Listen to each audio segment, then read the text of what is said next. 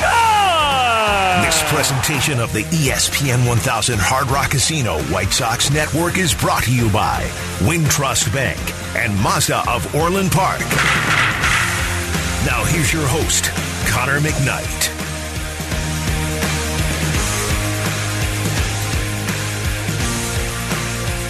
Rock Casino, White Sox Network. I'm Connor McKnight.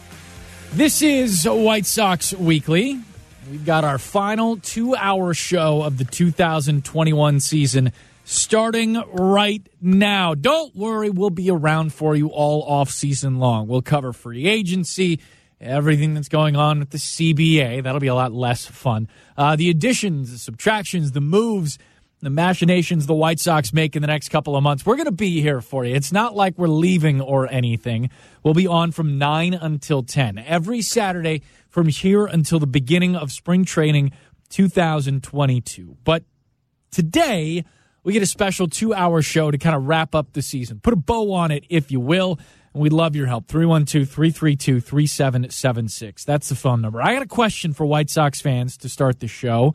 I'll tell you what we're doing here this afternoon as well. But my question is one that I think is hopefully pretty simple, because I didn't want to overcomplicate everything. I know where everybody's at right now regarding the White Sox-Astros series. I understand that it's still kind of a tough pill to swallow and still a difficult thing to kind of look back on. I want to try and remember some of the great stuff from the 2021 season. And we're going to dig in on what had the White Sox fall short of the Astros, fall short of that ALDS series in the show this afternoon as well. But I think the question here, and I've heard a lot of people talking about it, whether it's other radio shows, television shows, podcasts, and whatnot, and it's a fair question, but the one that gets asked all the time about seasons like this, where you've got a good club, maybe it wins a division, maybe it falls just short, wins a wild card game, but gets bounced out in the actual first round of the playoffs. I hear this question asked all the time. Was the season a success? That's not the one I want to ask today. That's not the question that interests me most about the 2021 White Sox. Not anymore. We talked about that last week. We talked about it with players and coaches, beat writers and national reporters, right? The season came short of being a success in the sense that only one team gets to end the year and say, hey, World Series trophy. We won the final game of the season. This is an unqualified success. So that's not the question I'm asking this afternoon here on White Sox Weekly. I'm asking a different one. I want to know what this season reminded you of. I want to know what this season was to you. Because each individual White Sox fan, I think, has had a different relationship with this team. Just a little bit. You know, whether it be some of the successes of the season, whether it be the last month or so of 2021, if you're still just able to focus on the series against the Astros, I don't blame you for any of it. I understand it. Baseball season can be a roller coaster, and where you are on the up and down of this thing, I understand that people are in different spots. So I'm looking for the individual responses here, and I'll tell you mine in just a second. But I want to know what this season was to you, the White Sox fan. Not what other people are telling you it was, not what other reporters or analysts or whatever are telling you need to feel about this team, but I want to know what this season individually this year was for you. To me, it's a little bit like this. It's like we all decided to have a great party. We're all sitting there, maybe you watch The Office, we're all sitting there in the planning party committee. We actually had a good meeting this time. We got the plan together, the streamers, the cake, the balloons, the whole thing. Planned it out, put it down on paper, and thought to ourselves, hey, this is going to be a rager. This is going to be a thing. We've got a great party set up. So then we made the preparations, all of us sitting together, the team, the front office, the fans, the talking heads, the folks with microphones, all that stuff. We sat down, we said, okay, here it is. But the streamers over there, the balloons here, the cake goes here, all that stuff. We ordered subs and pizza and the whole thing. Had it all laid out. Started the party. Things were going great.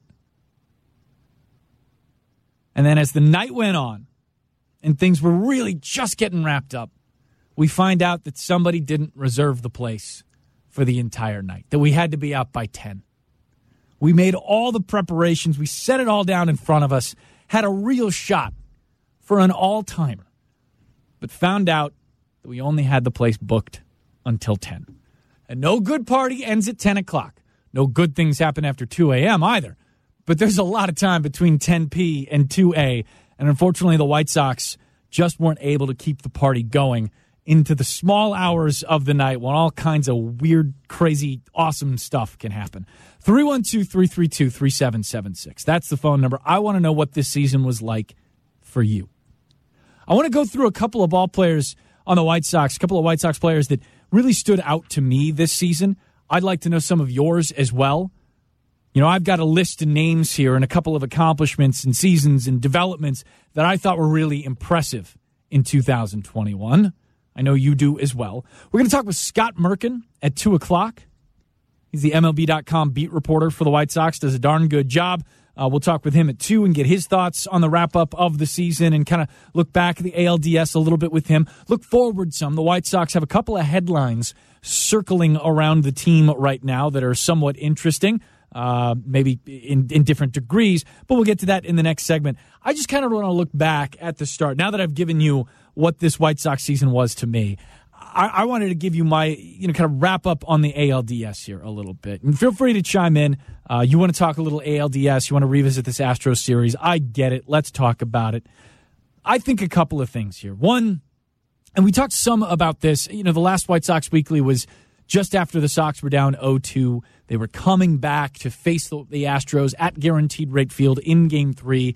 That was a wild environment. So here we were on last Saturday night, talking about what the White Sox were facing, down 0-2 against the Astros, who looked like a really unstoppable baseball team at that point. Hoping that the White Sox would come back in Game 3, that the home environment would help throw a jolt of life into things, that it would kind of change the fortunes a little bit. They have a statement game, something that turned around the feel of what it was like to be facing the Astros in that series.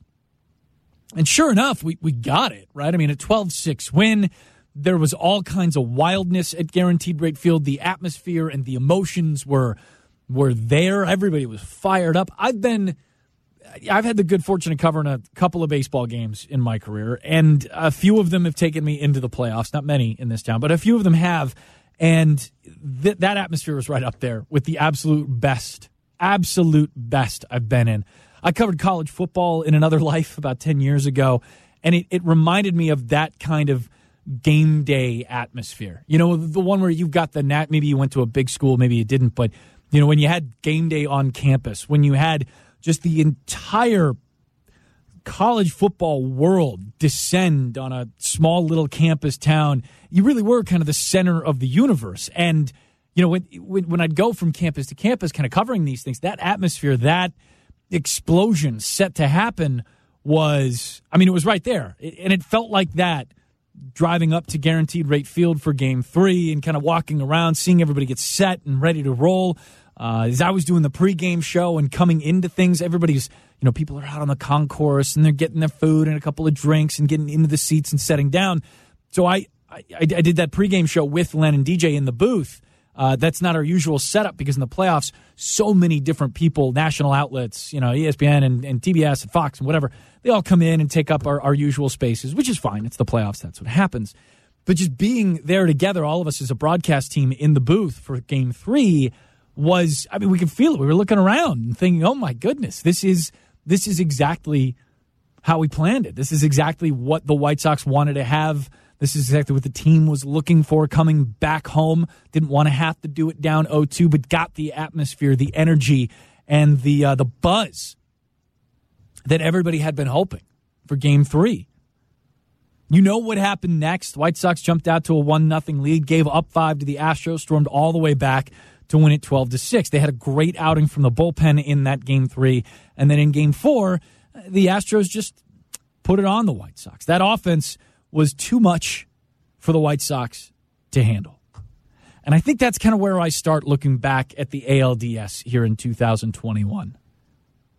I think the first thing that stands out to me, more than anything else, as it regards the White Sox, is the starting pitching in that series. Now, that's not to say that the Astros didn't matter and that series could have been against anyone and the White Sox would have blown up the same way that they did, or they wouldn't have been able to string together extra base hits until Game 3 or any of those kind of things. No, I don't mean that. The Astros were a factor here. But as this is White Sox Weekly, I'd rather drill down on some of the things that the White Sox came up short in, succeeded in, a few things, places they can get better. And for me, it starts with the starting pitching. And it should. We started almost every post-game show this year talking about the starter, the guy who just worked, what he was able to accomplish, what he fell short on, who got him when, what kind of counts attacked him, all that kind of stuff. And when you've got Lance Lynn, your Game 1 starter, going 3 2/3 and giving up 5, and then Lucas Giolito going 4 1/3, giving up 4, Dylan Cease 1 2/3 gave up 3, and Carlos Rodon, given what we all kind of expected at Carlos Rodon, or couldn't expect from Carlos Rodon in that start, all things considered, 2 2/3 for Carlos and 2 earned runs might have been the best start of those 4. I guess that's debatable. But even still, that's like 12 1/3 innings. It's an ERA over 10. And it's just difficult to win 3 games in 5, much less try and take a second in 4, when your starting rotation just can't get you into the 6th. And even, kind of keeping it close in a ball game. Now, granted, the White Sox were able to keep it close kind of during most of those starts.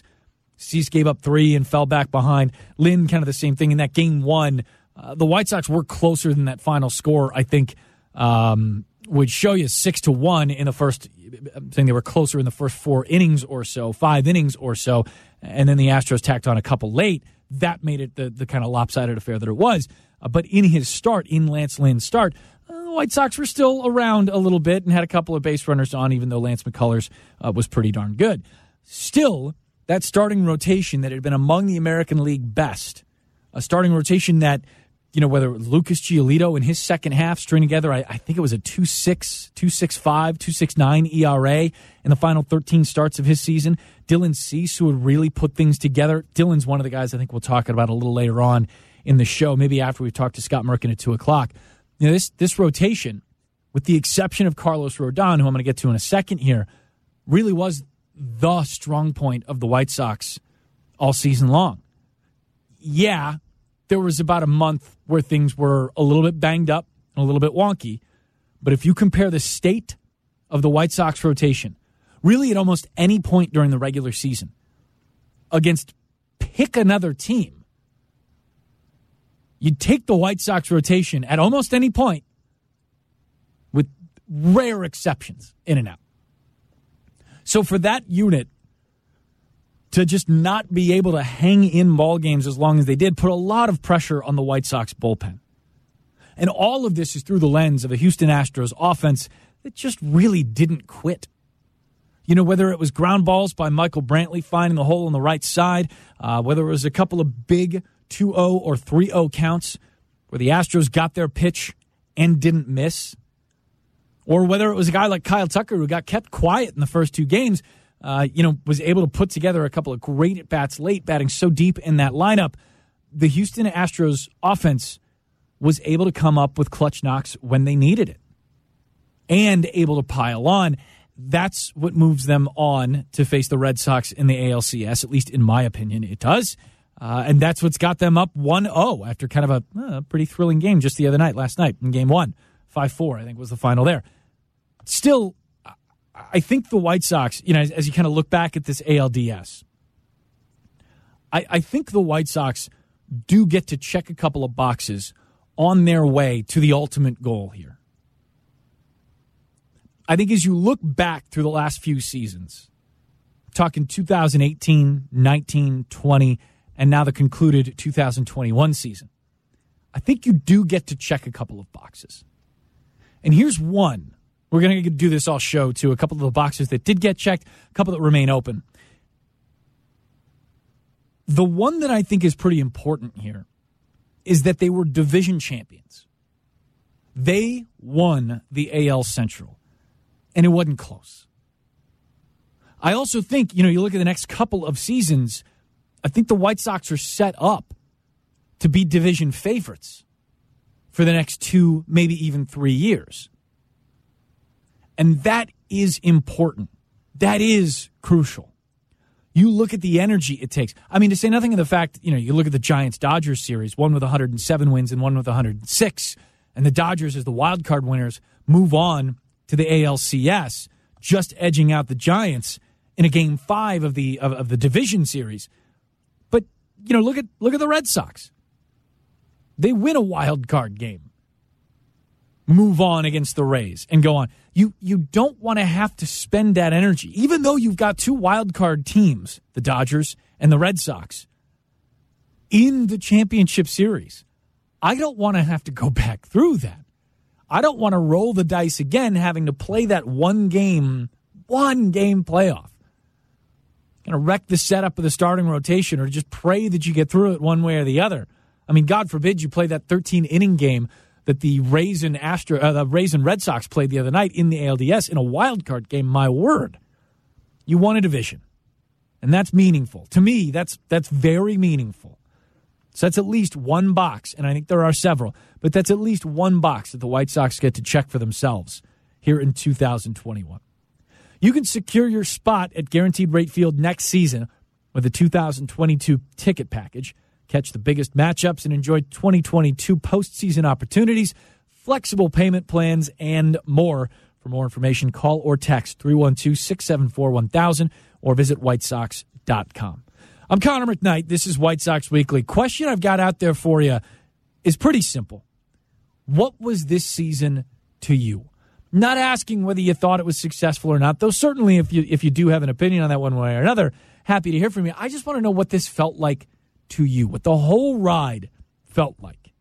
I'll let you know how it felt to me. We're going to talk with Scott Merkin at 2 o'clock. I want to get into some of the particulars and a couple of news items here in the next segment. Heard some news on Tony La Russa and heard from Tim Anderson about Tony La Russa as well. We'll play that for you when we come back. 312-332-3776. That's the phone number. I'm Connor McKnight. This is White Sox Weekly on the ESPN 1000 Hard Rock Casino White Sox Network.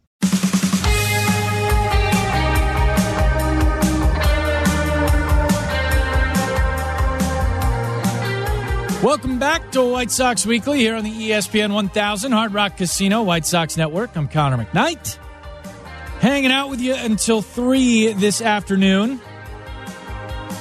A couple of questions are on the board for you, and we're going to talk with Scott Merkin of MLB.com at 2 o'clock as well. 312-332-3776. That's the phone number. The question out there is, what was this season for you? Not asking whether it was a success or how to measure it necessarily, grade it or anything like that. I just want to know what the emotions were like, how you felt during this whole year. Now that we've had a little bit of time to cool off, probably not enough time, I'll give you that, but a little bit of time to cool off from the 3-1 loss to the Astros. Interested in how your brain, your White Sox brain, is kind of wrapping around this season. I kind of compared it to start the show a little bit to a great party that was just really rolling, right? Had everything in line, all the makings of a legendary one, but somebody forgot to book the room until after 10 o'clock, and that's just too early. It's just too early to wrap up a real good party. You can secure your spot at Guaranteed Rate Field next season with the 2022 ticket package. Catch the biggest matchups and enjoy 2022 postseason opportunities, flexible payment plans, and more. For more information, call or text 312-674-1000 or visit whitesox.com. A couple of news items I wanted to get to before we got too far into the show and started talking some real, kind of hardcore baseball stuff. Kind of look back at the ALDS a little bit, and I'll continue to do that some. I want to break down a few individual players this season, kind of measure some of the growth, some of the steps that were taken there. We'll look at some of the places where the White Sox can get better as well. But I don't want to do necessarily in this show today the look forward to 2022, planning out a roster, free agent targets, trade opportunities, anything like that. We'll do that as the news leads us to. It's not like we're going to be behind on anything, and I'll get into the Craig Kimbrell report in just a little bit. But I think it's most important, at least in my perspective, to wrap up the season some, to kind of look back at what was accomplished and some of the places where internally the White Sox can grow before you start to look necessarily at the specific potential additions, moves, trades that can get made. Because this White Sox team is put together in a certain kind of way. It's one where the core is controllable for a little while. It's one where the core is, in a lot of circumstances, not just controllable, but signed to kind of the long-term extensions that you don't see other organizations sign their future stars to. You know, you look at teams that are in the playoffs right now, and I could point to a handful. The Astros are one of them, where at least in one case, Carlos Correa, they couldn't find themselves a long-term extension between the two parties, and it's more than likely that Carlos Correa is going to hit the market, get a big money deal, you know, one that he deserves, and may not stay with the Astros. The White Sox don't have that kind of concern with position players at the very least. Eloy Jimenez, Luis Robert, Tim Anderson, Yoan Moncada. You know, these kind of guys, these homegrown core youthful players are locked up. And that's not the case with a team. I mean, look at the Red Sox, who, yeah, are back in the playoffs, no doubt about it. But the Red Sox this year were supposed to be kind of a light rebuild year, a retooling year, I guess. Not many expected them to compete for a wild card, much less, you know, for a minute there, hang in the AL East against the Tampa Bay Rays. It was a short minute, but a minute nonetheless. You look at the Red Sox, they're not that far away from having to get rid of Mookie Betts because they were in a spot where they couldn't, I don't know, justify the payroll and or choose to rebuild or retool at the same time. That Mookie Betts trade is one that really irks me as a baseball fan, I guess, more than anything else. But also, you know, they had to do it. They had to make that move. They had to face the unconscionable decision of moving what could have been a lifelong and an upper tier, upper echelon Red Sox player for all of history and move him. You know, the White Sox aren't in a situation where they're being, you know, pushed off their seat in that way. At least not with young, controllable, extended position players. There's a couple of situations where we might have to look at it otherwise, but most of that's pitching and Carlos Rodon in an interesting situation. I want to play for you in a little bit here some Tim Anderson sound from earlier in the season. Misspoke there. Just the other day. And he's talking about Tony La Russa. We saw some news, some surprising news in St. Louis where Mike Shildt, the manager there, you know, the Red Sox won 17 in a row. They stormed back to a wild card spot. The Cardinals won 17 in a row. They stormed back to a wild card spot. Ended up winning the darn thing by 5, maybe 5.5 games over the Phillies and the Reds. This was a remarkable comeback type year for the St. Louis Cardinals. And Mike Shildt is out as manager. Not many people saw that coming. So instantly there was, you know, of course, on Twitter, because Twitter's great, a lot of reaction about, oh, maybe Tony La Russa wants to go back to the Cardinals and all this kind of stuff. It's not happening. Tony's coming back. I didn't think that was really a question one way or another, but it does bring up some of the things that Tony said in his final press conference after the White Sox were beaten by the Astros in the ALDS. Tony said that after every season, it's kind of measuring whether he wants to be back or not. And he said he does. So that's box checked number one.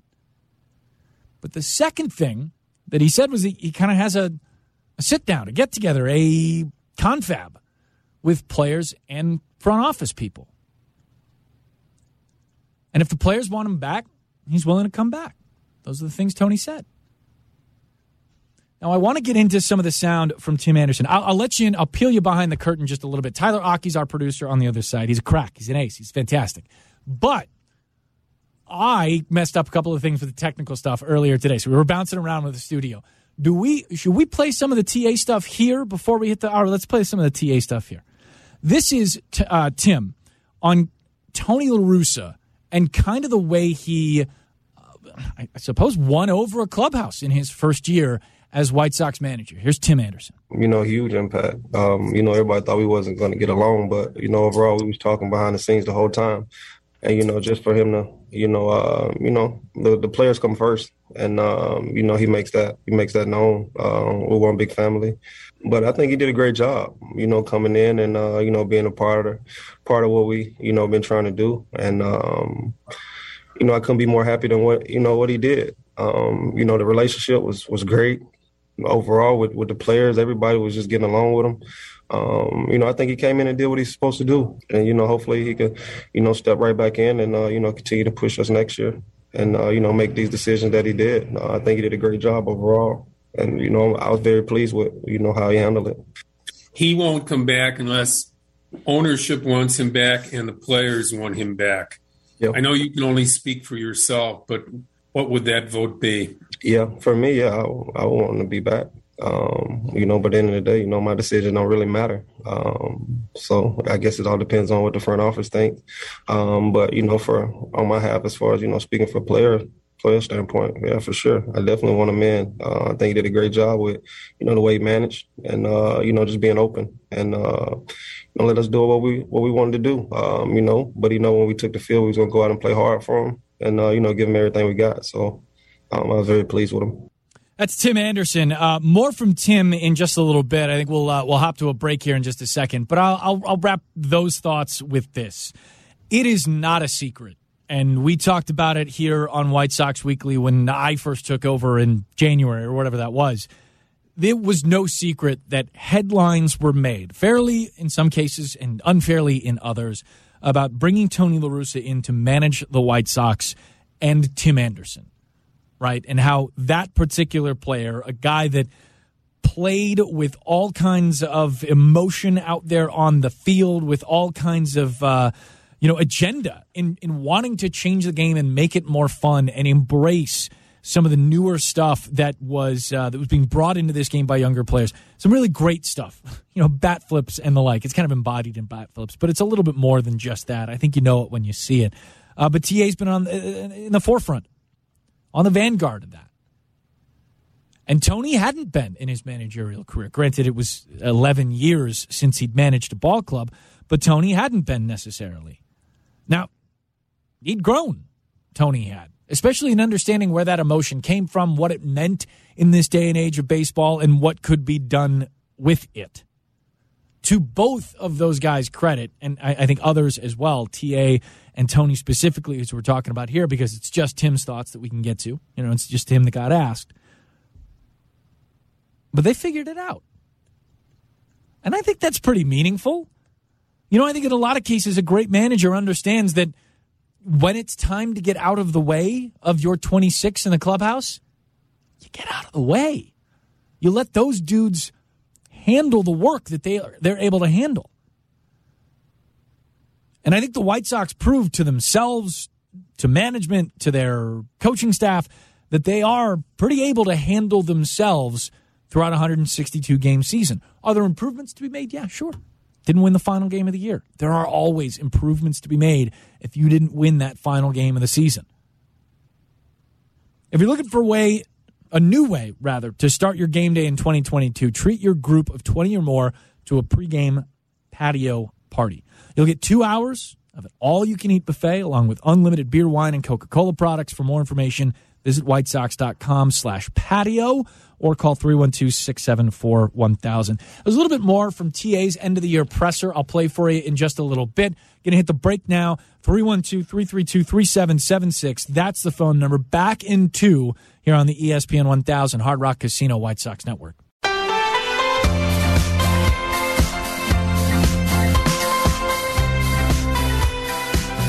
You've got White Sox Weekly here on the ESPN 1000 Hard Rock Casino White Sox Network. I'm Connor McKnight. You can enjoy the best views of the ballpark in 2022 with an all-inclusive experience in premium seating. The Guaranteed Rate Club and Wintrust Scout seats include flexible payment plans, postseason options, and more.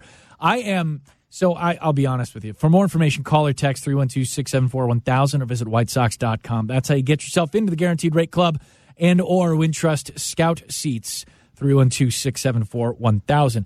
Our Len and DJ's broadcast booth is, it's right behind home plate. It's a nice place to watch a game. And right underneath that are the Scout seats, the Wintrust Scout seats.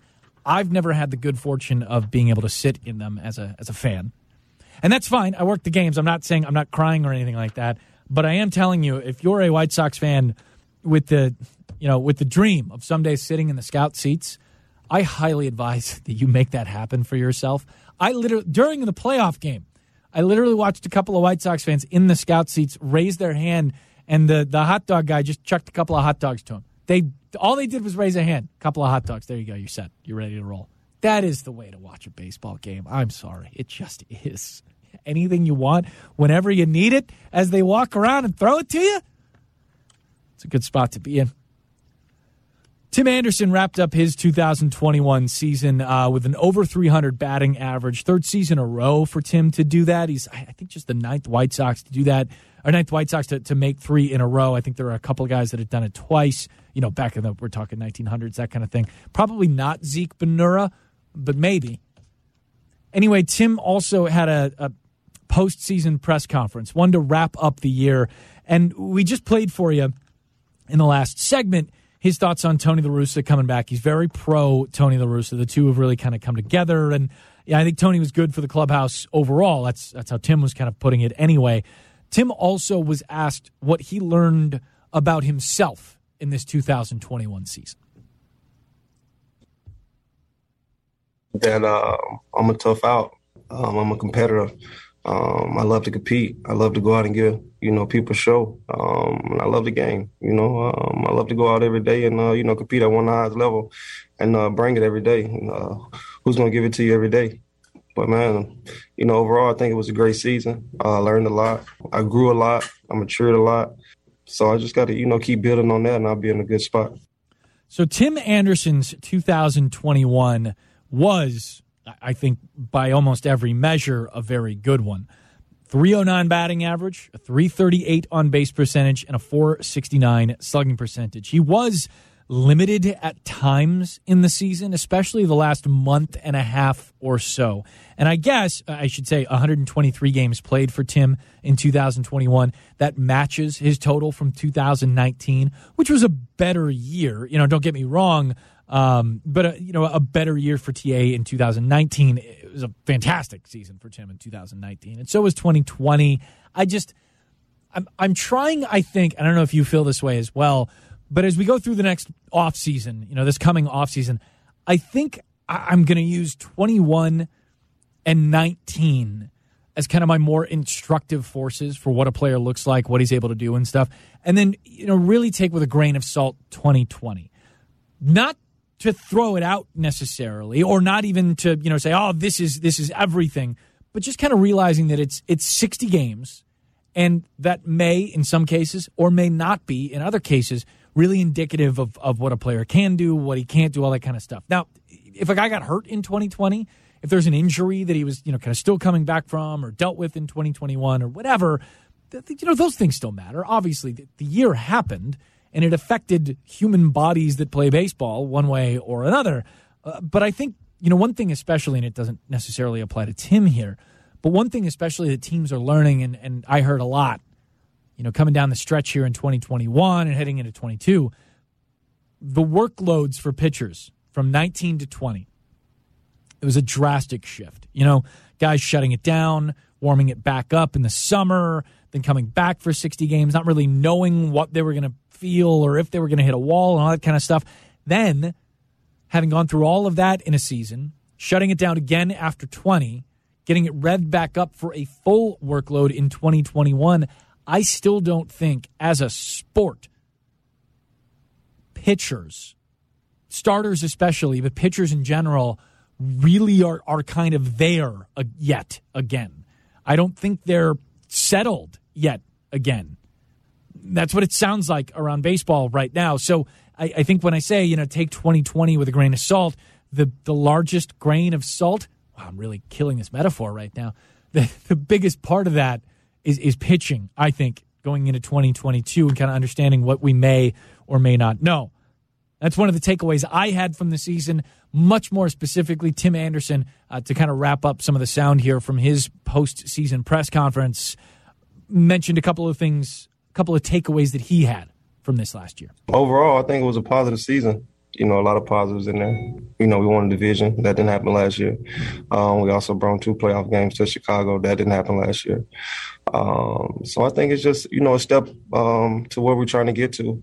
And we just got to, keep believing and trusting in that process and, take it step by step. But overall, I think it was a huge step this year. We competed, all season, through injuries, really through everything. And, just for us to get to where we were, it says a lot about the ball club and its organization. That's Tim Anderson, of course. And some of the injuries that they had to fight through were his. Tim was on the injured list for a hamstring early on in the season. I think it was as they were leaving Seattle and coming back home, if memory serves. But there was also a hamstring injury that sidelined him late in the year. And before that, kept him out of 6 games in total. He only played 6 in a span of 12 before going onto the injured list, which then was a hamstring injury for Tim. And I think a couple of things. Obviously, for a team like the White Sox, who wins a division and has the potential to be a team that stays hot through a postseason, and they still are that team, and they were that team heading into this year, even though the Astros did everything they could to cool them off, which was obviously unfortunate and ended the season, in a lot of people's estimation, prematurely. There are going to be what-ifs, right? And I think it's valuable to look at some of the what-ifs, but not dwell on them too much. Because they're what-ifs, and they're going by the wayside. And all you can do is try and learn from what you knew going into that situation as best you can. But even you'll never know if you'd made the other decision, if you'd made a different decision, whether it plays out all that differently. But one of the what-ifs that I find myself thinking about just a little bit is, what if the White Sox could have placed Tim Anderson on the injured list earlier? Yeah, it was 4 series against the Rays, A's, Blue Jays, and Red Sox. That would have been the bulk of baseball that Tim would have missed. And remember, heading into those 4 series, everybody was talking about a chance to right the ship against winning teams. A chance for the White Sox to play some meaningful baseball before their schedule settled down and really salt away the division. They hadn't done that yet going into those 2 weeks of baseball. I wonder now that if you'd shut Tim down, if you put him on the injured list going into that series, give him a chance to rest up, be healthy for the last 3 weeks or so, a much more solid stretch of baseball, if things would have looked that differently. I don't think it would have. And especially when you look at the production that Tim was able to give the White Sox in the ALDS, how could you ask for a whole lot more? But I wonder if that would have changed things just a little bit. I wonder if it would have altered home field advantage just a little bit. But it's safe to ask yourself, if the White Sox had those 2 games at home to start the series, how much would that have changed, really? The Astros outscored the White Sox 16-13 at Guaranteed Rate Field. 312-332-3776. That's the phone number. Scott Merkin's coming up at 2. When we come back, I want to get into one more piece of news that's been out there for the White Sox as well. It was a tweet about Craig Kimbrell and where the White Sox may or may not be headed with Craig. This is White Sox Weekly. You got the ESPN 1000, Hard Rock Casino, White Sox Network.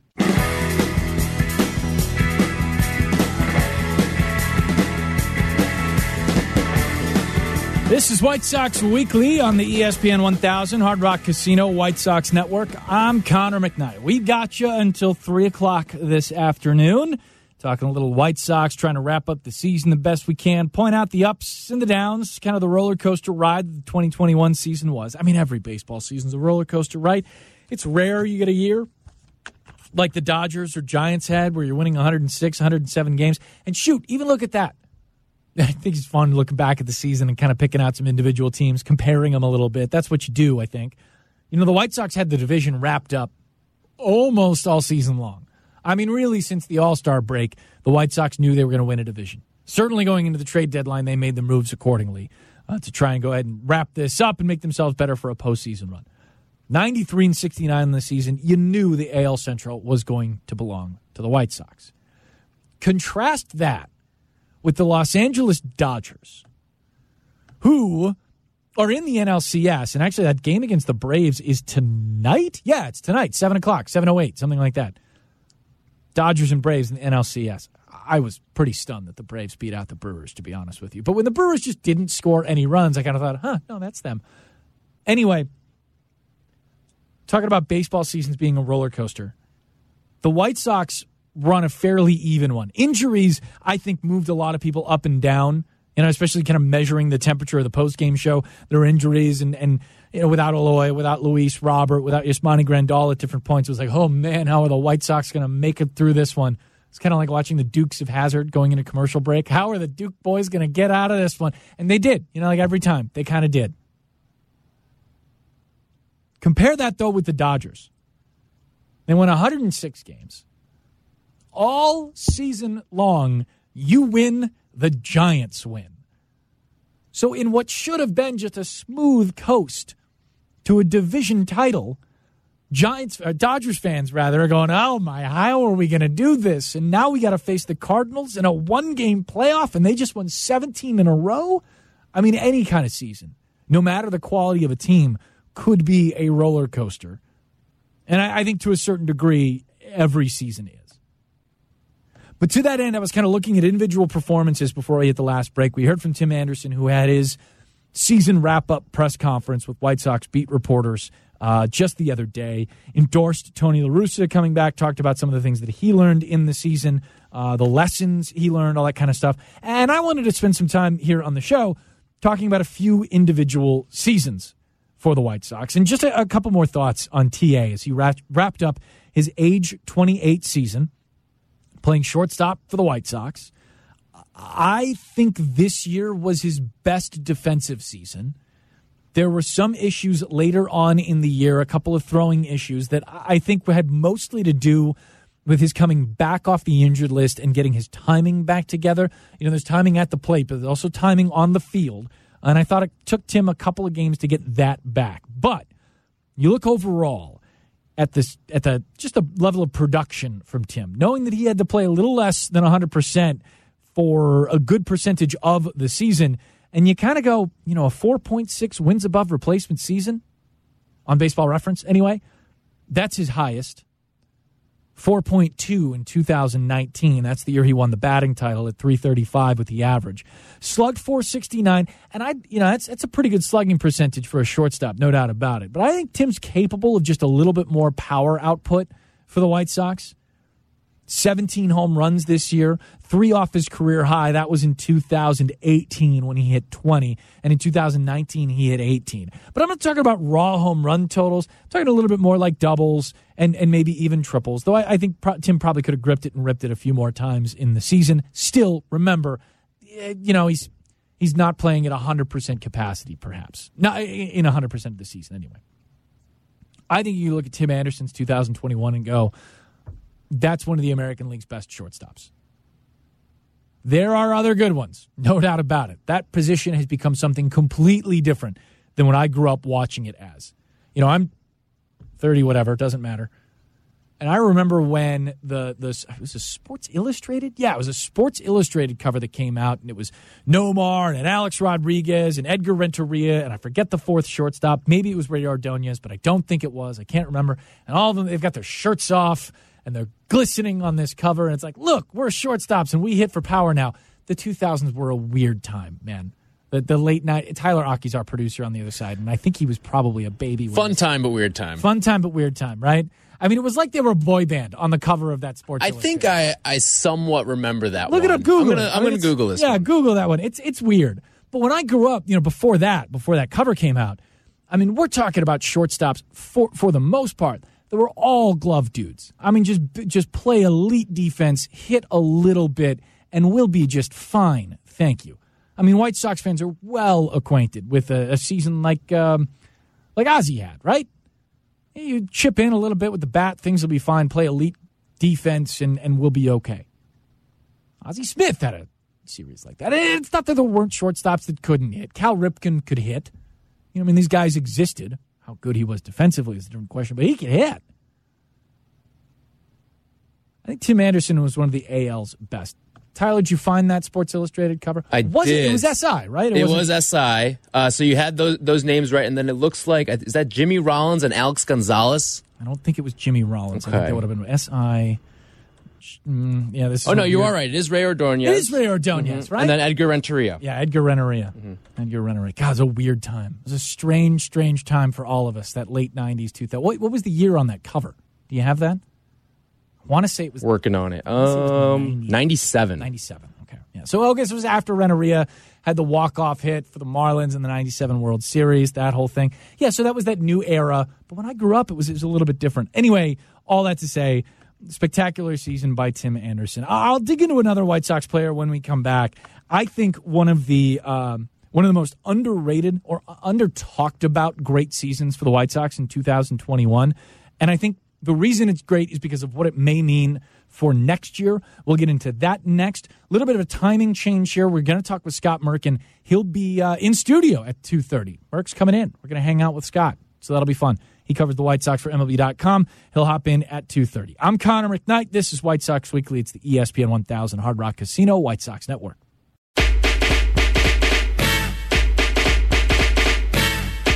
Welcome back. It's White Sox Weekly. I'm Connor McKnight. You've got the ESPN 1000 Hard Rock Casino White Sox Network. Get right back to the show. 10 seconds here for station ID. Talking a little bit about the 2021 White Sox. I'll tell you one player that I was thinking about quite a bit as I was prepping for this show and getting things ready for where we wanted to head. I wanted to kind of point out some of the developments, some of the bright spots, boxes checked for the White Sox in 2021. And there's one guy to me that I think, maybe was a little undersung through the season, but deserves just a little bit of praise and a little bit of underlining as we head into the offseason here. That guy's Dylan Cease. 1-2 pitch, swing and a miss, strike three. Looked like a curveball to get him. Yeah, it was. He snapped the curveball off, and it had some bite on it. So established the slider in the at-bat, the fastball, and the curveball. And the pitch, swing and a miss, strike three. Back-to-back Ks to start the second. 3-2, swing and a miss, strike three. Cease just fanned the side in the second. That's Len and DJ, of course, on the call. Dylan Cease striking out the side. I'm going to say that was against the Tigers, because Dylan had a lot of success against the Tigers through his complete game shutout there in a 7-inning affair. Dylan Cease finished the season with a 3.91 ERA. He struck out 226 batters. That is the 8th highest strikeout total for a White Sox pitcher in franchise history. He walked 68 and gave up 20 home runs. So some things to improve maybe going into next season. But overall, you take a look at this. And I think this matters quite a bit. In fact, there are just a couple of players on this White Sox roster now. Obviously there could be some additions and changes and whatnot. A couple of White Sox players only that may matter more to the White Sox in 2022 than Dylan Cease. I think he's right up there. I'm going to tell you why. From 2020 to 2021, Dylan Cease pretty much doubled his strikeout percentage. From 2020 to 2021, Dylan Cease nearly cut his walk percentage in half. That's pretty wild. I mean, that is an immense improvement from year to year, especially when you consider the exact thing that got Dylan Cease into trouble all 2020 was letting innings get out of hand. I mean, there were points, he could walk the ballpark. He cut the ERA down by 1/10 of a point, 4.01 from 2020 to 3.91 in 2021. And I think that it's pretty evident that within Dylan Cease's kind of arsenal, his skill set, his pitch mix, and everything like that, you've got now truly what could be a frontline kind of guy. Now, I'm not skipping over his performance against the Astros in Game 3. I'm going to get to that in just a second.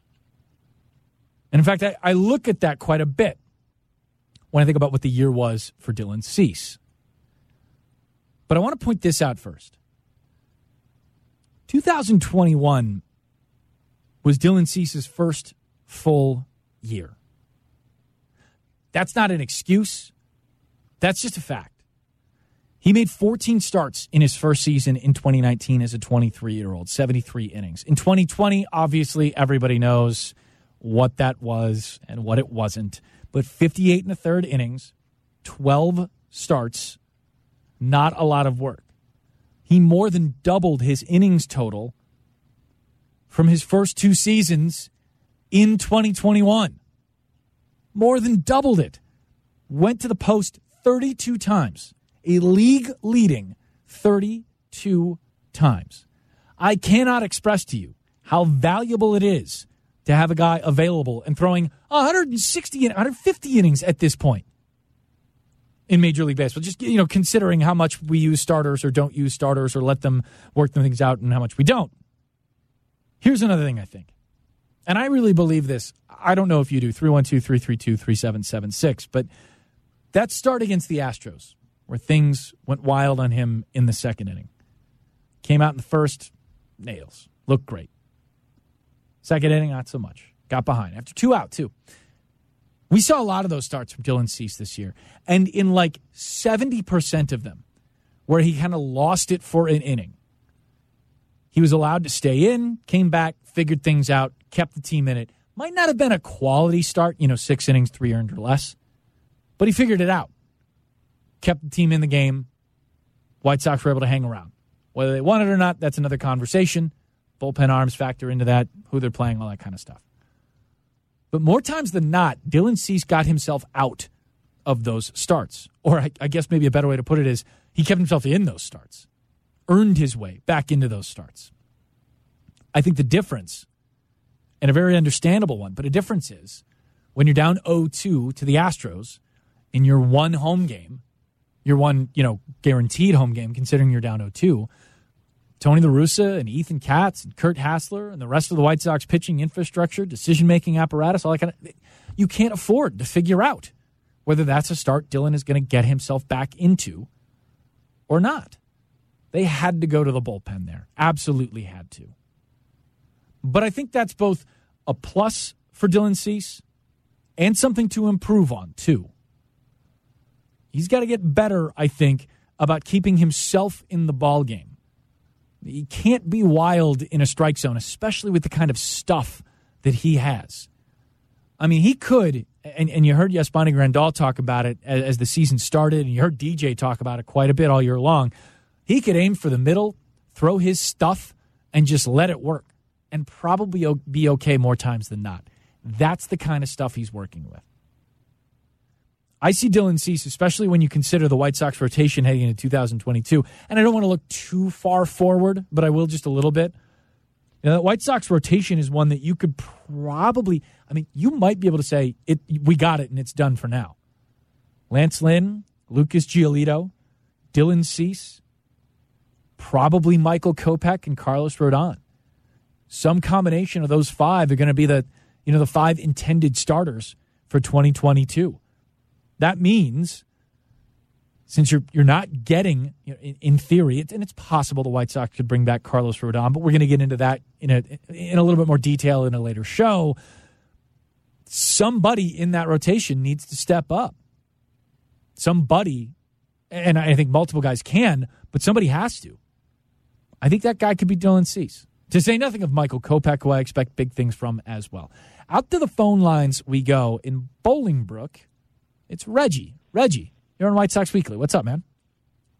Hey, I think the Sox missed the boat on Dallas Keuchel because the Astros are a fast pitch hitting team, and Keuchel is an off-speed pitcher, and I really think that he could have kept them off balance a lot better than, say, Kopech and the other kid that you were just discussing. Cease? It just seems to me that Keuchel is more of a pitcher, as opposed to a thrower who is trying to find his way.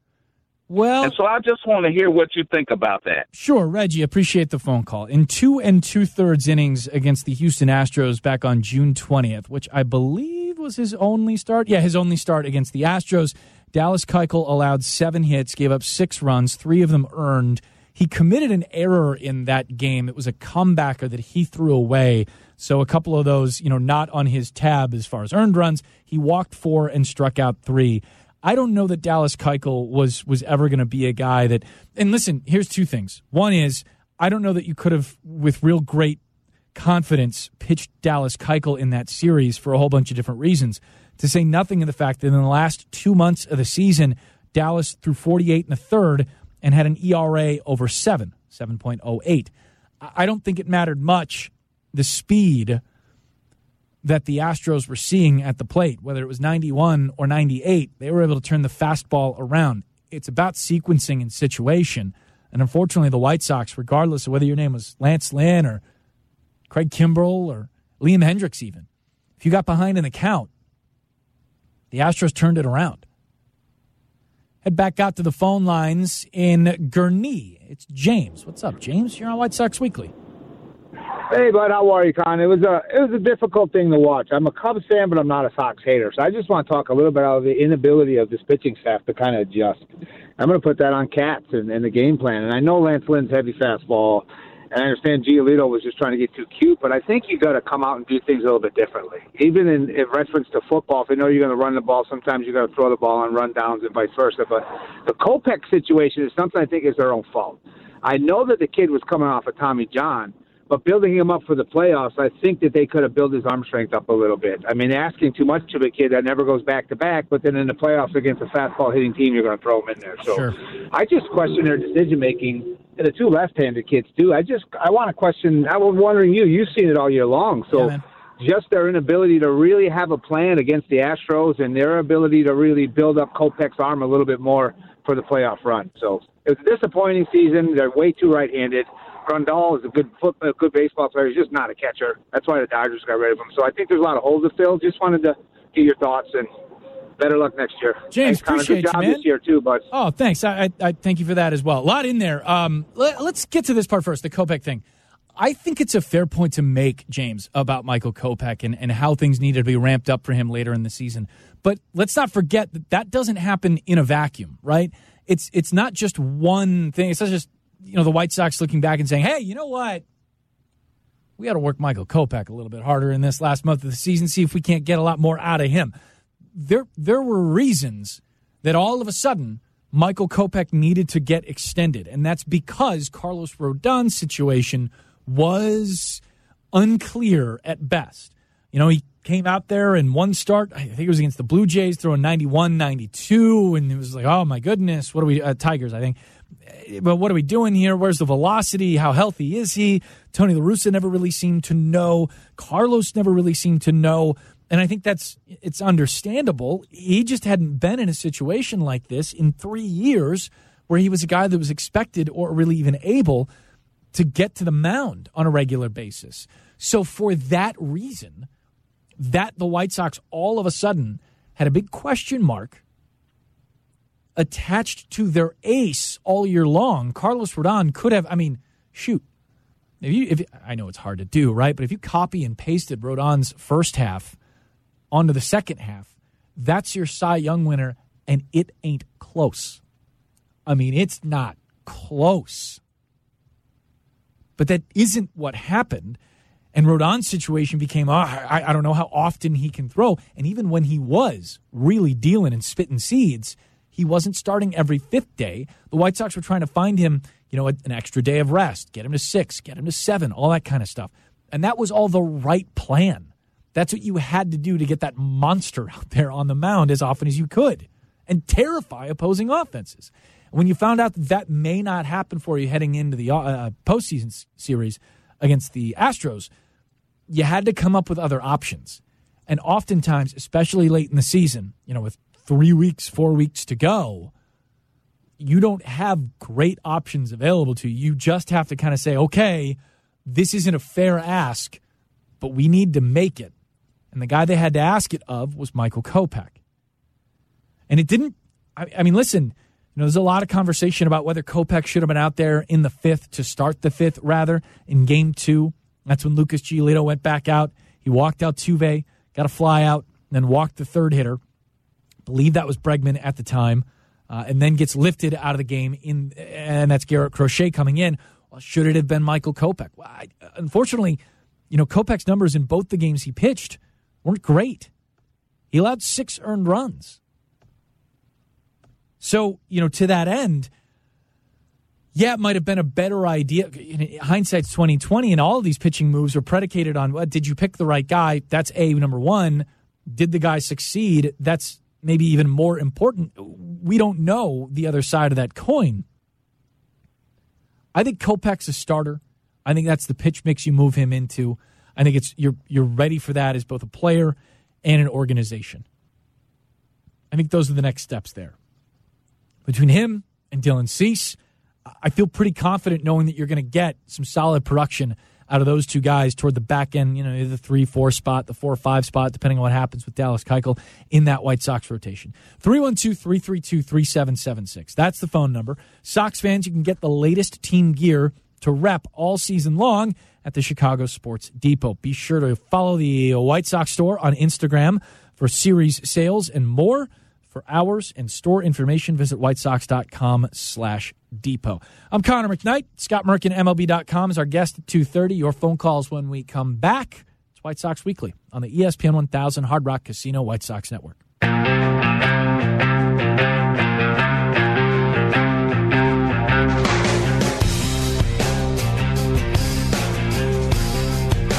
It's White Sox Weekly on the ESPN 1000 Hard Rock Casino White Sox Network. I'm Connor McKnight. That's right.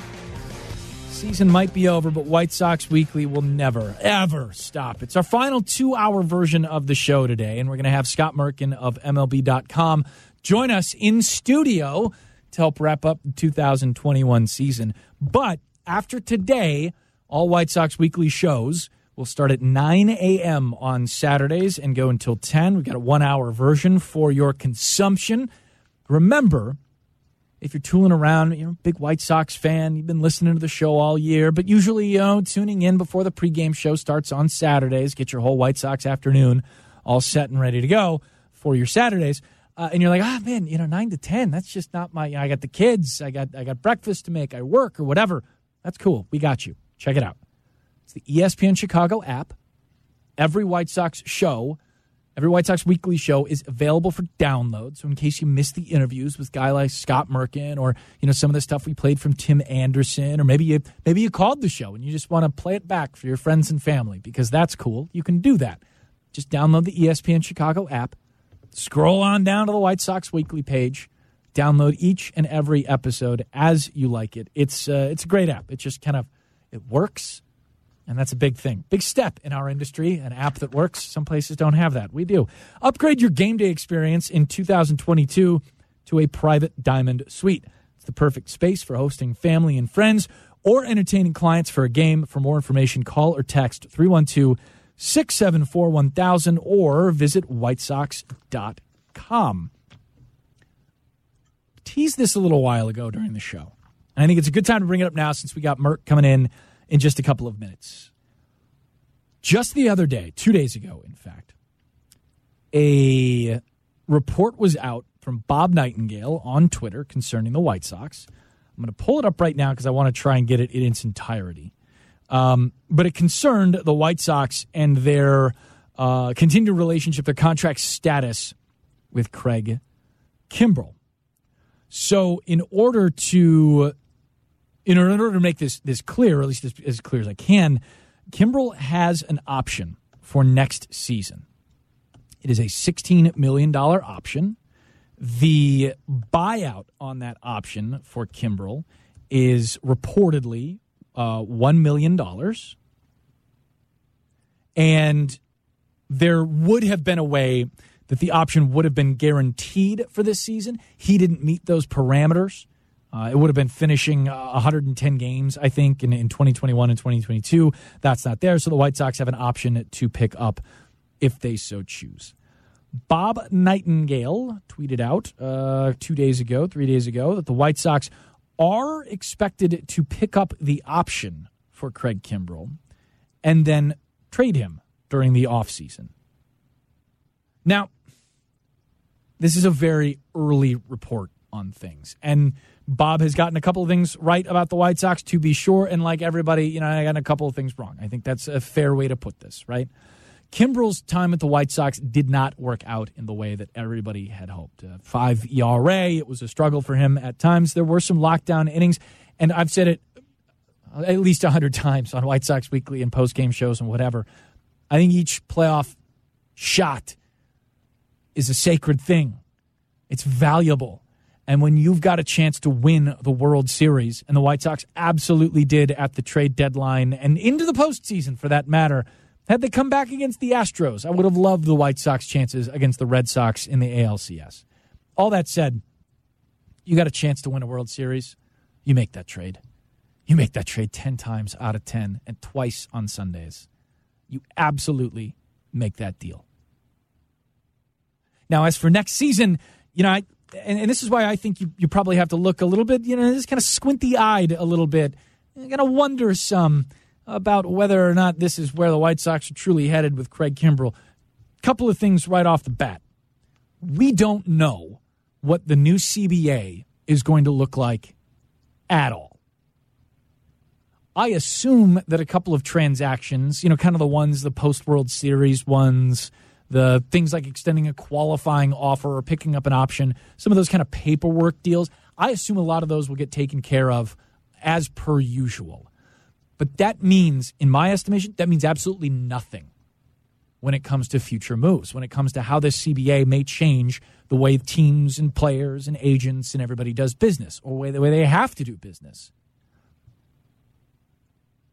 So the earliness of this tweet, of this report, was kind of, that's a little surprising to me. Also this. Let's play out the hypothetical some, and we'll talk to Scott Merkin about this in a little bit.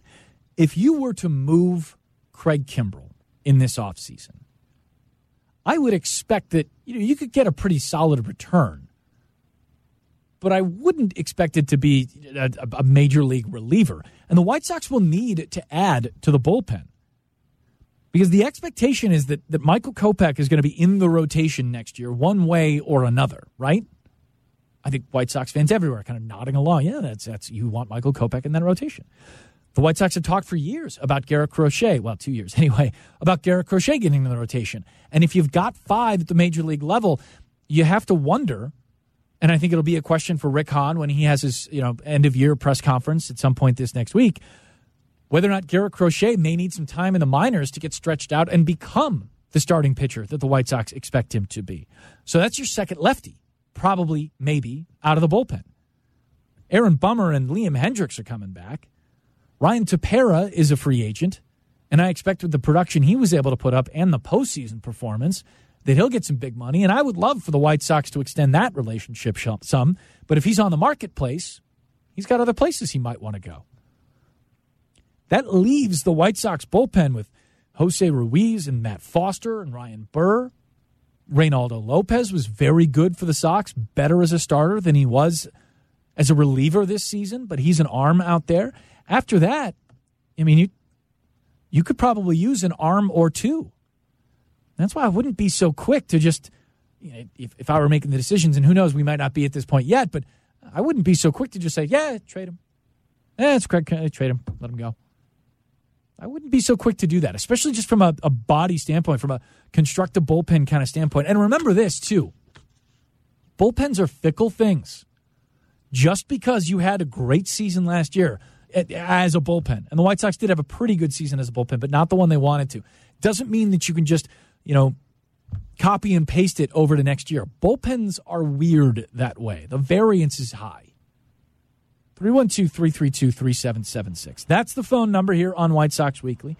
Scott Merkin, beat reporter for MLB.com, is going to join us in just a couple of minutes. We'll start wrapping the season with Merk when we come back. I'm Connor McKnight. This is the ESPN 1000 Hard Rock Casino White Sox Network.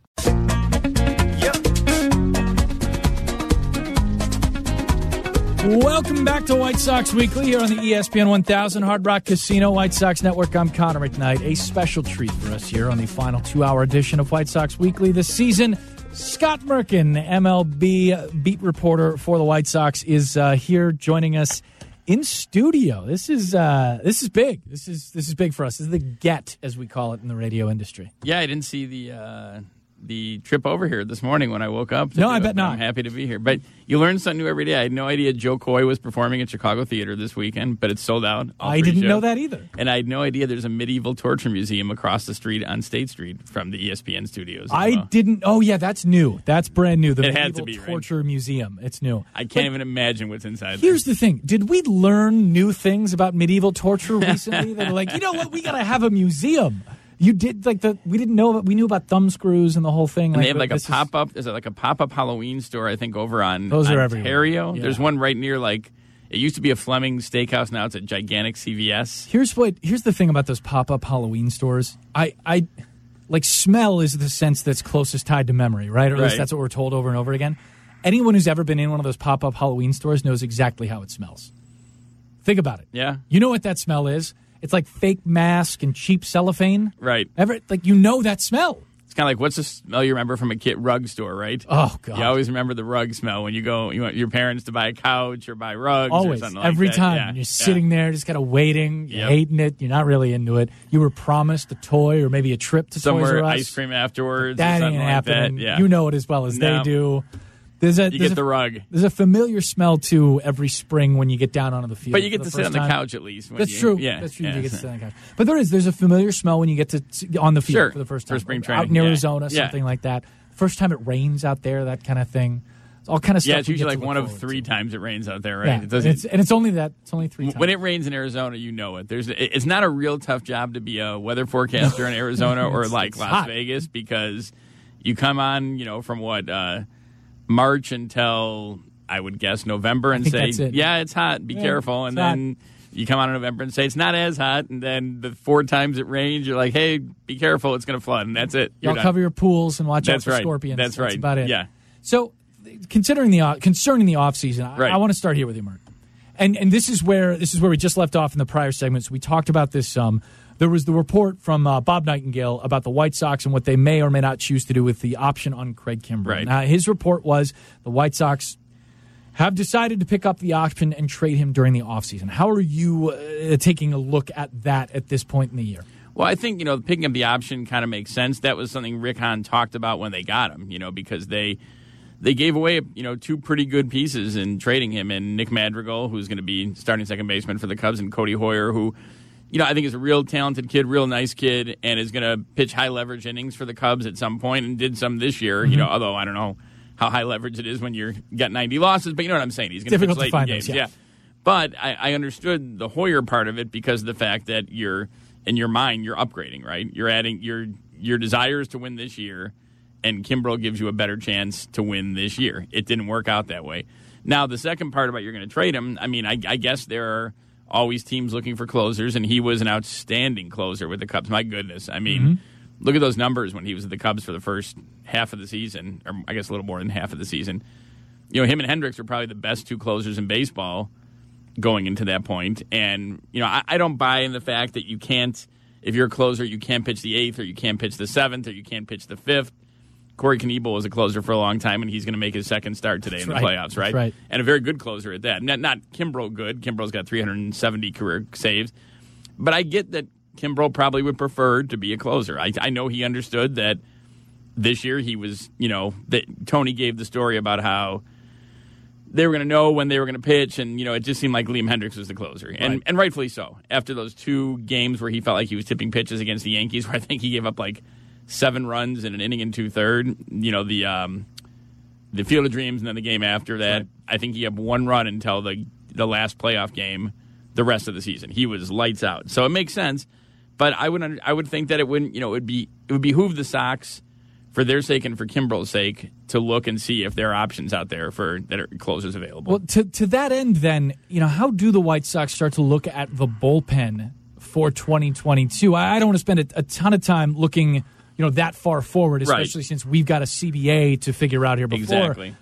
But the reason I bring it up is because, Craig Kimbrel wasn't the guy. In fact, I don't think there was one guy that cost the White Sox the series. No, not at all. It wasn't that kind of. Are you talking just against Houston or overall? Houston, yeah, I think Houston was the better team in that series, right? And that's not saying the Sox are a bad team. I just think Houston played better baseball, from start to finish. I think the Sox fed a lot off that crowd Sunday night, which was insane. Oh, absolutely insane. Just a crazy, I mean, really as close to the blackout game in 2008 that I've seen in terms of, the years I've covered them. But I don't know. There's no, the starting rotation, no one completed 5 innings. Now, granted, you look around baseball in the playoffs and any starter that goes above 5 is kind of a godsend at this point, it seems like. Well, it's wild. You look back to the first start Lance McCullers made in the series, 6 2/3 if memory serves, and he had a couple of strikeouts. He's very good. That may stand out, or does so far, as one of the best playoff starts. And Scherzer, assuming his arm is not his arm, but you're assuming his endurance is good after closing the Game 5 out against the Giants. Right. He'll give you 6 or 7 just out of sheer determination and grit, pretty much. That guy's crazy good. Hall of Famer, right? Going to be a Hall of Famer. Yeah, I don't think there's any way Max Scherzer doesn't make a Hall of Fame. But I'm saying, the starters which were so good all year, you didn't get even close to a quality start in any of the 4 starts you had. I thought Rodon had a really nice effort in that Game 4. I thought he kind of left all... I'm sure they let him know, like they've told us. Ethan Katz told us in Houston, and Tony La Russa said, we'll take whatever we can get from him, whether it's an inning, 5 innings. And I'm sure they said, go all out. Not that he doesn't go all out in every start. Right. But if you're going 6 or 7 innings, you might pace yourself a little bit. Yeah. And, if we have to get you in the second, that's fine. If we have to get you in the 5th, even better. But, I thought he was impressive, hitting 99 in that.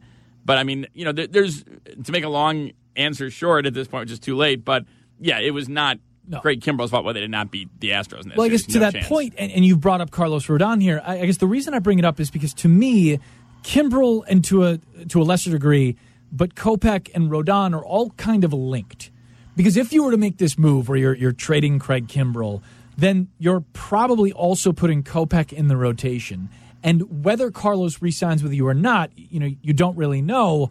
But the expectation seems to be he'll test free agency, and if the White Sox are willing to move on, then that'll be the case. Right. Then I don't know what this bullpen looks like. It's Bummer and Hendricks, and then some of the guys that filled in for the rest of the year, including Reynaldo Lopez, Ryan Burr, Evan Marshall if he comes back. There are arms you need. DePera. Yeah, it's so early on in the offseason. We're not even a week out yet, so there's a lot. And we haven't talked to Rick Hahn yet, in kind of the season wrap thing. And it sounds like that'll be this week at some point. Sounds like this week at some point, yeah. We did have a good conversation with Jose via Zoom and Tim Anderson via Zoom. And they both kind of sounded worn out at this point, understandably so. Yeah. That this was not just a long season going from 60 to 162, but dealing with all the injuries, dealing with still the COVID protocols and, kind of concerns about that. So I think, they were ready to enjoy some time off there. But, I know Kopech wants to be a starter. I know Garrett Crochet wants to be a starter. Neither guy threw a ton of innings this year, right? I don't have the numbers in front of me, but I'll get him in a sec, yeah. It wasn't innings that you would say, okay, you can jump them to like 180 next year from where they're at. And what if they decide, I know he wants to start, but what if they decide Michael Kopech is a reliever again next year? Now, granted, there's always free agent relievers out there, right? And there's always relievers you can get through a trade. You have the most important piece. You have a lockdown closer, for a couple years still in Liam Hendricks. So I think, and you have another great setup guy in Bummer, right? You had a real solid second half for the White Sox, and is really one of the better setup guys I think in the American League. Great ground ball guy. What did he have, one fly out in his last month of the season? I think it was 2, one in the postseason, one was a pop out to third. Crazy, yeah. And then the one, someone hit a home run off him too. I can't remember who it was. You're right, it was. I think it was in a Yankees series. I was just looking at. I'll find that too. Yeah. Anyway, just to answer the question, Kopech 69 and a third innings, Crochet 54 and a third innings. So you're right. They're both certainly not going to go into the rotation next year. And you do have pieces there already, right? You have Lucas Giolito. You have Dylan Cease. You have Lance Lynn. You have Dallas Keuchel. You have Reynaldo Lopez, and then maybe Kopech or Crochet, and you can add someone else in there if Rodon, leaves via free agency. So I think the bullpen is something you need to address, and they tried to do it. They made a bold move in trading a guy like Madrigal and trading Hoyer for Kimbrell, and it just, in the sense of not that it cost them, but it didn't work out the way they wanted it. When you look back at 2021, is there a standout player from the season that you think rises above the rest of the year, or was this not that kind of a season for the White Sox? And I don't think one is better than the other necessarily. You can look back through the Angels and go, oh yeah, Mike Trout every year. Well, they didn't make a lot of playoff teams, Right. Well, I think a bunch for different reasons. Liam Hendricks, because he was what was advertised. They saw him. People forget that in game 2 against the A's, they almost got Liam Hendriks late in that game. I think he threw 50 pitches. And Jake Diekman ended up getting a really hard hit ground ball by Jose with the bases loaded in the 9th to end that game. But then to show the mettle of Hendricks, he came back the next day and struck out the side to finish the season off, or finish the Sox season off in Oakland's win. So I think for him, he lived up to his expectations. Luis Robert just showing that, if you want an early kind of underdog MVP for the AL in 2022, it's Robert. And just showing how much he's grown, even with the time off for the right hip flexor tear. Say that 10 times fast. Can't. Compared to what he did in September last year. Just the different kind of player he is. I mean, he is... I know Frank has said this, Frank Thomas, and I know Tony La Russa has quoted him saying he's a 6-tool player, but he's got to be one of the best athletes in baseball. So, do we know why or exactly if it was right leg tightness that lifted him from that game? I think that will be a Rick Hahn update, too. If not one of the first 5 questions, and certainly down in there. Figuring out if that was anything up to do with that hip flexor. I mean, for him to come out even in a 7-1 game, it was not, in great condition at that point because he's the quote-unquote gamer. And then the other one I wanted to throw in there feel free. Jose Abreu. I mean, Jose Abreu finished with 30 home runs and 117 RBIs, and I don't know if I've seen a baseball player, it's not funny because he wouldn't think it's funny, but get beat up more in one season than Jose Abreu did. And he played, 152 games, had COVID in spring training. I mean, the fact that he was playing a day after he ran full force into Hunter Dozier, and they're both 230-plus, right? Yeah. And built pretty solidly. Not like there's a lot to absorb, Dill. It's like running a wall into a wall.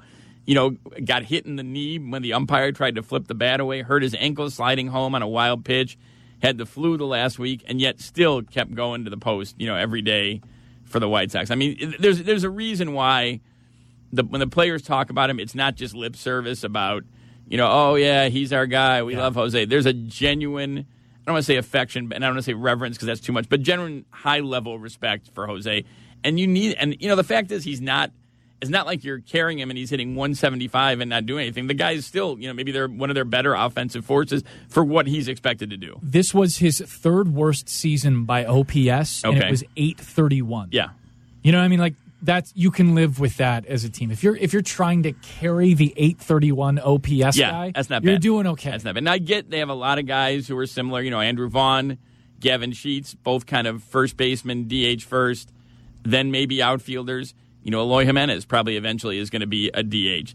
But, Jose's got one more year on the contract. Yeah, I remember talking to Jose in Arizona. It was one of those those goofy exhibition games before you go to the regular season. Yeah. And just shooting the breeze about how much longer he wanted to play. And I didn't get the sense that he didn't give me an exact time, but, he's played a long time in Cuba before this.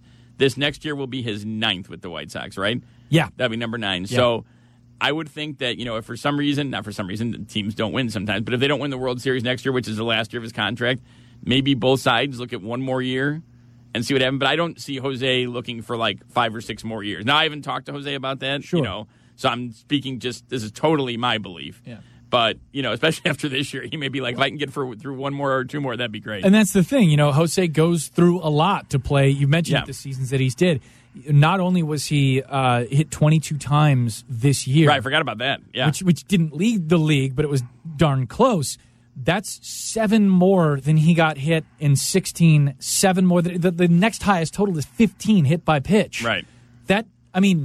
We talk about it as just, it's an extra base. It's 90 feet or whatever. That hurts. And especially when you're getting it in that arm, that elbow over and over, that triceps area over and over again. I don't think it's any secret that affects his ability to be all that productive over the next couple of days once you get hit. Think about this. Most of us look at a hit by pitch and say, I got hit by a 75-mile-an-hour changeup. Yeah, I don't think any of us would want to get hit by a 40-mile-an-hour changeup, let alone a set. So, and I think that's why one of the many reasons why Tony La Russa would get so fired up, because of the fact that this same guy was getting hit. Now, granted, as Liam Hendriks, who really has a great grasp on baseball overall, when he was talking about, pitching against Jose, he said that's where you go to get him. You go up and in.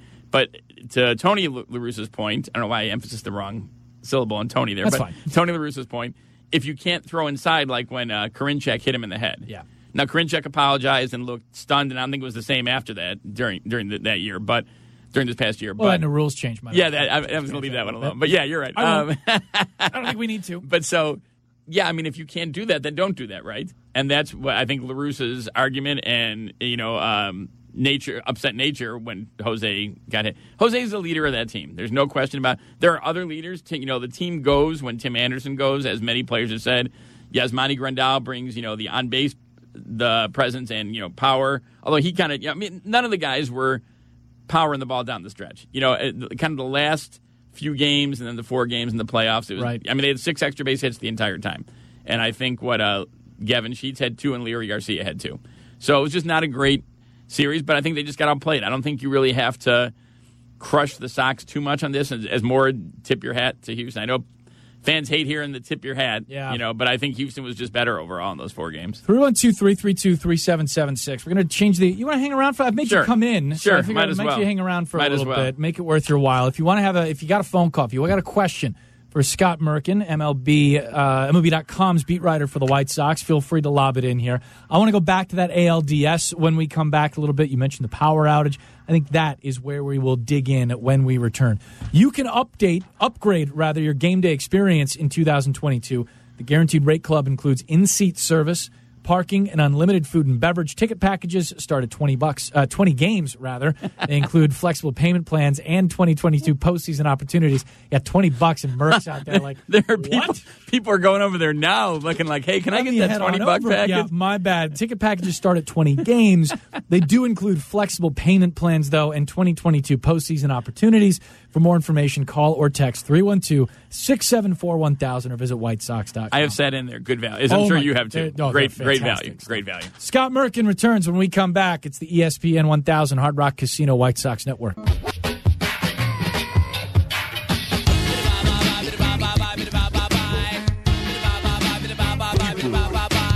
Welcome back to White Sox Weekly here on the ESPN 1000 Hard Rock Casino White Sox Network. I'm Connor McKnight. Bring your group to a White Sox game in 2022 and receive specially priced tickets along with a great experience. Get priority access to select the biggest matchups, choose the best space for your group, and postseason priority for 2022. If you ask him nicely, Scott Merkin, MLB.com, could slide by and say hello. I will, and it's $20. It is, yeah, exactly.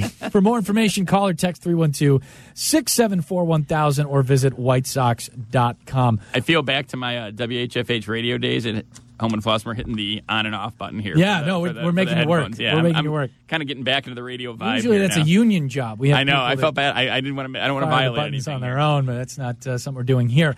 Just a couple more minutes here in the show. Merck was nice enough to hang out and stop by and talk a little White Sox. Take a phone call or two.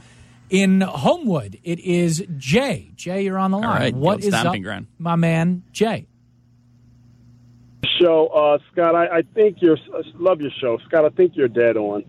Houston's just decisively better. I mean, think about this: 107 wins in 2019, 103 wins in 2018, 101 wins in 2017. You can kind of throw out last year, the pandemic, a bridge kind of season, shortened season. To lose to a team that will probably go to the World Series, may not win it, but will probably go to the World Series, you don't have to feel discouraged about that, White Sox fans, that there's something wrong with the team. The Sox had a wonderful season. And one thing we know about baseball and basketball championships, you don't luck up on it. It is a process. Right. That's not to take anything with football. People can get hot. You win a Super Bowl, the quarterback gets injured. All of a sudden, you're a Super Bowl champion. Baseball and basketball is decisively different. You have to really be good and really earn it, and it's a process. I think the Sox are right there. In fact, some would argue that they were a little ahead of schedule. So it bothers me that Tony La Russa took so much criticism, and I think, and I hate to say this, I think some of us, and me included, we were discriminating a little bit against Tony La Russa because he's in his 70s. I think if we look in the mirror and really think, would we have some of these same adjectives that were articulated if he was 55 and 60? I don't think so. I think some of us really looked at Tony La Russa a certain way because he's older. He is a dynamic manager. But for White Sox fans like myself, terrific season. You lost to a team that's just better. We will get to where Houston is if we keep our nucleus together and stay positive and not beat up our players right now. But they're all keepers, and I think next year will be the year where we may get to the World Series. Thanks for taking my call. Jay, appreciate you, my man. Good phone call. Yeah, I think he's right. I think, you can give credit to Houston, and obviously Houston is not outside of Houston, not a favorite among a lot of baseball fans because of what happened in the past. But I think you can also be disappointed in the Sox overall in the series, right? I think you thought there'd be a little better showing. But I agree with him that, people pointed out to me that Houston, when they first started their process, I think they lost the division series, didn't make the playoffs the next year, and then won the World Series after that. Yeah. The Cubs, went to the LCS, got swept by the Mets, and then won the World Series next year. So as much as it looked like any team in the American League could, win the AL this year, so I think that was giving a lot of Sox fans hope, especially because this team basically won the division like in June. Yeah. So, they had a chance to keep pushing forward. It just didn't happen. Houston was better. Sox didn't have a great series, and that's what ends up happening, 3 out of 4. So Scott Merkin, MLB.com, is our guest as we wrap up White Sox Weekly. Just quickly, Scott, as you look at the next week and the White Sox wrap the season, this Rick Hahn press conference will likely happen. Things you need out of that press conference, questions you would love answered. Yeah, it's just so early. It's hard. I guess, about Kimbrel. Sure. La Russa, although La Russa's under contract, so we know he's, going to be back. The rotation moving forward. I think there's a lot of things that we're going to ask Rick that he's going to be like, I don't have a definitive answer as of October 19th or October 20th. Talk to me in December type of thing, and we'll see what happens. But I'd like to just get his take on what happened in that series and what he thought was absent and what he thought Houston did better. As the offseason rolls on, White Sox Weekly will be here for you all winter long. So will Scott Merkin. Follow him, Scott Merkin, on Twitter, and stay up to date on all things White Sox by following the team's official social media accounts. Don't miss a minute of the action on and off the field. Follow @White Sox on social today. Thanks so much to Tyler Aki and to you for your phone calls and chiming in and listening. Download the ESPN Chicago app. You can download all of our shows. Scott, thank you so much. Anytime. That does it for us here on White Sox Weekly. This is the ESPN 1000 Hard Rock Casino White Sox Network.